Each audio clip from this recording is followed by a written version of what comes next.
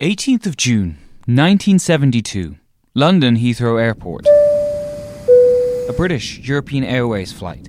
There are 112 passengers on the plane, a mix of British, Belgian, American, South African and Irish, among others, on board, set for Brussels. Some of the Irish citizens on board were pretty important for the time. 12 of them, actually, were a part of something called the Confederation of Irish Industry, now called the Irish Businessmen and Employers Confederation, or IBEC for short. It's a lobbying group for business interests. Anyway, this group is going to Brussels so Ireland can start joining what is now called the EU. A significant flight for the Irish state, no doubt. But I want to talk about one man in that group. His name was Michael Sweetman. He was Director of Business Policy of the Confederation of Irish Industry and a member of the political party Fine Gael. He led the referendum campaign for Ireland to join the EU, then known as the EEC at the time. When he was temporarily Director of the Irish Council of the European Movement, he was a key person in creating a policy document for Fine Gael called Towards a Just Society. The document attempted to shift Fine Gael to a different vision of Ireland than at the time. In the book of collected essays about Michael, The Widest Circle, it's suggested by one or two authors that Michael could have been the leader of Ireland in the future. However, early on in the book, when Michael was studying at the University College Dublin, UCD, there was a time when he was walking around Leinster House with his then girlfriend when he said, "Don't let me go into politics." Michael married Barbara Becker and moved to Montreal to both work in an ad agency. They later came back to Ireland and Michael did go into politics. I asked Michael's wife, Barbara, about why he reversed his decision. She said it was in his blood. So here he is, on British European Airways Flight 548, ready to shape the future of a youthful nation. This flight, though, goes by another name, the Staines Air Crash. Flight 548 crashed 3 minutes into its journey near Staines in England, killing all on board due to pilot error. Flight 548 led to the mandatory installations of voice recorders in cockpits with all British registered airplanes. I think it's safe to say for Michael that this was not the expected impact that he meant to have by taking this flight. Then again, when Michael did decide to make the choice to do what was, quote, in his blood, he didn't really know what lay ahead for him. Maybe if Michael had stuck to his original choice of never going into politics, he may have been around today. Then again, it was in his blood. Did he really have a choice? If things had been different, maybe, just maybe, I would have known my grandfather.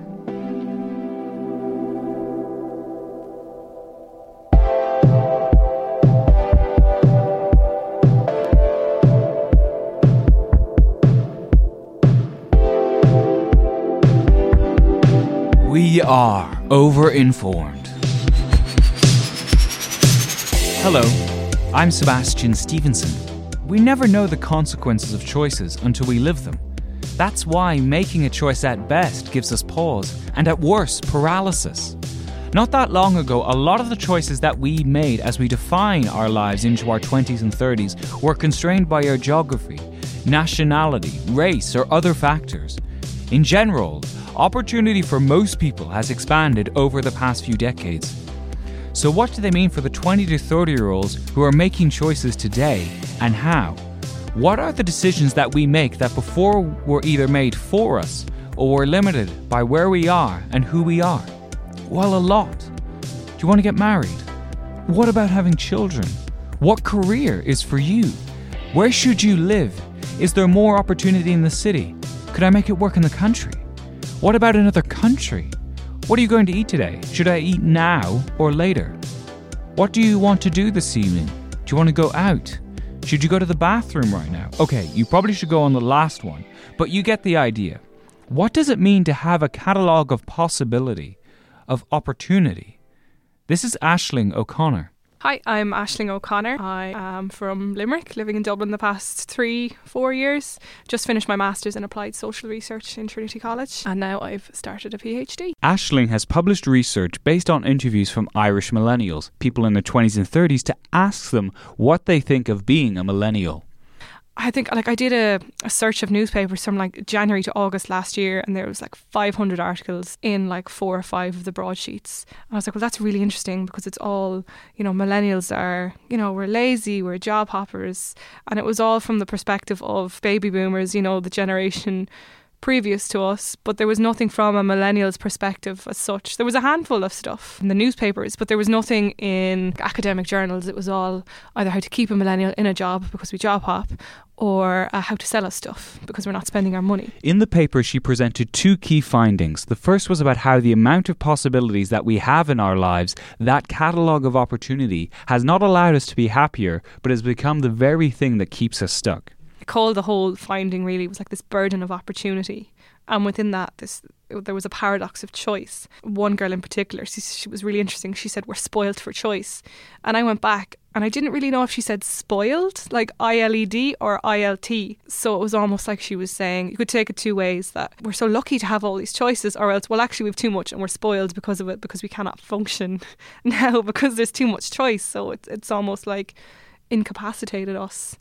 And a lot of people put it down to opportunities in terms of career. So they said, baby boomers gave us all this opportunity and we want to, show our gratitude to our parents' generation. So we're going to use all this opportunity, but we've almost too much choice then, and it almost freezes you or makes you think twice about the decision. You're not as confident when you go into that decision because, well, I did X, so now I'm missing out on Y. Or, people don't seem happy with the choices that they make. So in terms of careers, let's say, I interviewed a few women who said, well, I went into my undergraduate and a lot of people hated their undergraduates. We went on into one sector of our job, hated that, moved country, tried another. And it's just this like circle. It's almost like they were vocalising this inner dialogue with me. One girl in particular said, well, I'm 27 now, and she was like, I'm in a steady relationship and I want to have kids, but then I want to start a PhD. So which one comes first? Do I put starting a family first over my career? And when my mother was my age, she had 2 kids and she was married. And there was this internal kind of fight as to which one to pick. There's almost an expectation. And I don't know, is it kind of an Irish thing or a Western thing that, by 30 you have a house and 2.5 kids, or whatever the norm is, I suppose. Those women aren't alone, as studies in the UK and the US show a huge amount of college graduates end up not going into careers that are related to their field of study. A study run by New College of the Humanities in London, published in 2014, showed that 96% of UK graduates had switched careers by the time they were 24. In the US, website Career Builder commissioned a study published in 2013 showing that 32% of college-educated workers never found work related to their college major. Even Aisling has experienced this, as Chris points out. And let's be clear, you've had major news outlets solicit your opinion. Yeah. You have now given multiple major interviews about this. You just got your research back. Yeah. And you've got this grade and you're like, I have a master's yeah, now. Exactly. This is so you've made all of these choices that very definitively support you're going to be successful or are successful in some sense now. And you're still saying to yourself, what have I done? What have I done? Yeah, exactly. Because, I was offered a 6-month contract before I was offered the PhD, and I remember having to go into that job and they said, well, let's try and counter your offer. And I said, well, I can't, because you can't offer me a PhD. And I'm still like I could be earning money, but now I'm, investing in myself for the next few years. But I suppose 4 years for anyone is quite a long time, let alone when you're in, your mid to late 20s. And there's this constant thing in your head, I suppose. And all my friends had thought it, everyone I interviewed, when my parents were my age. And that's the big thing. It always seems to go back to, we have to follow the pillars that they followed, even though it's exceptionally difficult for us, like financially, and, we don't have job security like they had potentially. And according to LinkedIn, which compiled data on their users and their job switching habits within 5 years of graduation, people who graduated in the 80s and 90s held 1.6 jobs compared to the 2000s of 2.85. Aisling's second finding, and this was something that she didn't specifically look out for but kept coming up in her interviews, was the role of social media. Social media is the place to project what we want to be, and this compounds the issue of making the right choice. I think what I was most kind of surprised by, because all these people were highly educated and really reflective, like the interviews I started off quite abstract, but the more we chatted, the more they got into it. And there was this consensus that everyone knew that their images online were curated to a certain extent. And there was, everyone was like, yeah, I know that my friend isn't like that on social media. And then I said, well, why do you do it then? And people couldn't really answer, but they still chose to do it. It was like they couldn't really articulate the reason behind it. Was it like everyone else does it, so I have to do it too? Yeah, I mean, like the jury's still out on that one. Like I couldn't really get to the bottom of it. It's something kind of scary that you've built this flawless image, and yet that's probably going to be your history. Yeah. When you die, that you had this flawless thing, but actually maybe it was just as false as fake as, I don't know, Hillary being an alien or something. Yeah. I suppose you could kind of link that finding of, this validation on social media and the curating, because like a lot of people said, we're this generation that can have everything, but we can't have it all. So there's potentially, well, we can't have everything, but let's pretend we have it all online and just like fake it till we make it. And while we're showing that we have it all, make the decisions behind the scenes and give ourselves a little bit of time to kind of panic. Like, what am I doing with my life? And that was one of the things that struck me when we were, talking earlier, is that these people very much were being shaped by social media, but they weren't necessarily shaping their social media. Yeah. It's very much become this uncontrollable force. Yeah, it's something that didn't really come up. Or I suppose, like you could say, are we like a social experiment of social media because we're that first generation to like, and you'd almost worry for the millennials that are younger than us, So I was 16 when I went on social media, but like you could ask an 18-year-old now how old they were. They were probably 8, 9, 10 when they went on it. So like it's a scary thought, really. Anything that you kind of has changed your perspective on what it is to live as a 20 to 30-year-old from doing this kind of research? I didn't. Like I knew when I first started it that we get a bad name and a bad rap, but the more when I finished my thesis, I was like, oh, I'm just so sick of it, because a couple of months' work and you just want to put aside. But the more then I started getting engaged in like interviews or whatever, I just keep getting really frustrated. I was like, why do we get such a bad rap? Like we're not all that bad. And all these names for us, like the whole Generation Snowflake thing, and because we care about social movements, that's a bad thing, or because we want to find the right career for us, that's a bad thing, or we're not buying houses, well, that's our fault, and it's not our parents or the previous government. So it's just made me a little bit more, I suppose, what would the word be? I just want to hug everyone. Just all the millennials come here, but at the same time, I do get annoyed by people that, and I suppose it's not our fault though. Like if you feed into that social media thing, you're not doing it intentionally. It's just the way things have gone. A lot of work to pull back from it. One thing I'm sort of wondering about, so this narrative that we curate for ourselves online, this is our best representation. Right, our best representation. Yeah. The assumption being, this is us making all the right choices. Yeah. What happens when you make the wrong one? Are we able to recognize it? We certainly don't publicize it the same way when we realize, oh, that wasn't the major, oh, that wasn't the relationship, oh, this having a kid did not solve the problems in my marriage. In a weird way, are we making it harder to see the realism of what happens when you make a wrong choice, which is usually not catastrophic, frankly? It's actually really interesting because the amount of time I spent speaking about making sure you make the right decision.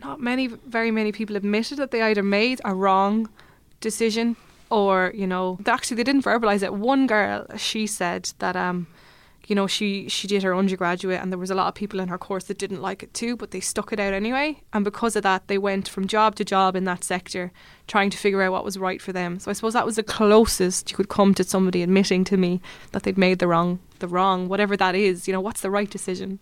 That was the closest someone came to saying, I made the wrong choice that was not for me.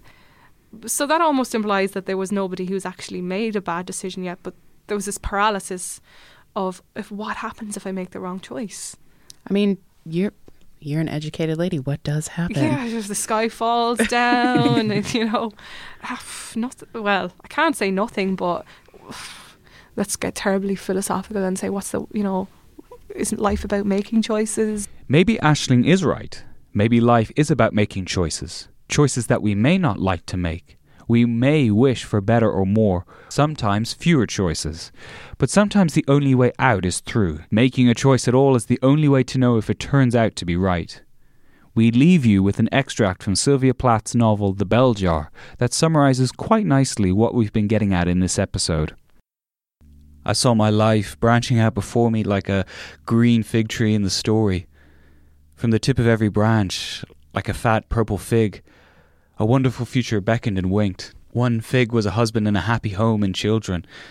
And another fig was a famous poet, and another fig was a brilliant professor, and another fig was the amazing editor, and another fig was Europe, and Africa, and South America, and another fig was Constantine, and Socrates, and Attila, and a pack of other lovers with queer names and offbeat professions. And another fig was an Olympic lady crew champion. And beyond and above these figs were many more figs I couldn't quite make out. I saw myself sitting in the crotch of this fig tree, starving to death, just because I couldn't make up my mind which of the figs I would choose. I wanted each and every one of them, but choosing one meant losing all the rest. And as I sat there, unable to decide, the figs began to wrinkle and go black. And one by one, they plopped to the ground at my feet.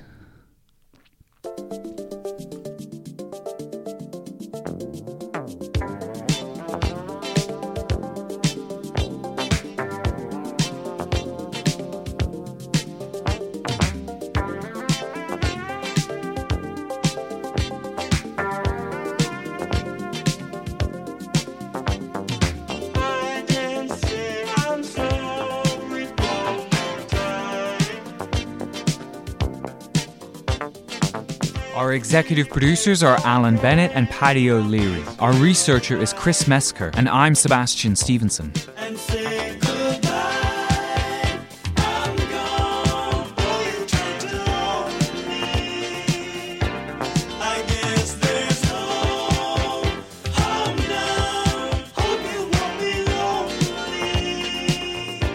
We are a part of the Headstuff Podcast Network. Check out our other podcasts at headstuff.org. Subscribe in Apple Podcasts or Spotify or wherever you get your podcasts to make sure you don't miss out. If you like the show, please rate and review us on Apple Podcasts. It helps more people find the show. If you have any comments or suggestions, email us, overinformed@headstuff.org. They might show up on a future episode and we'd love to hear from you. You have been Overinformed.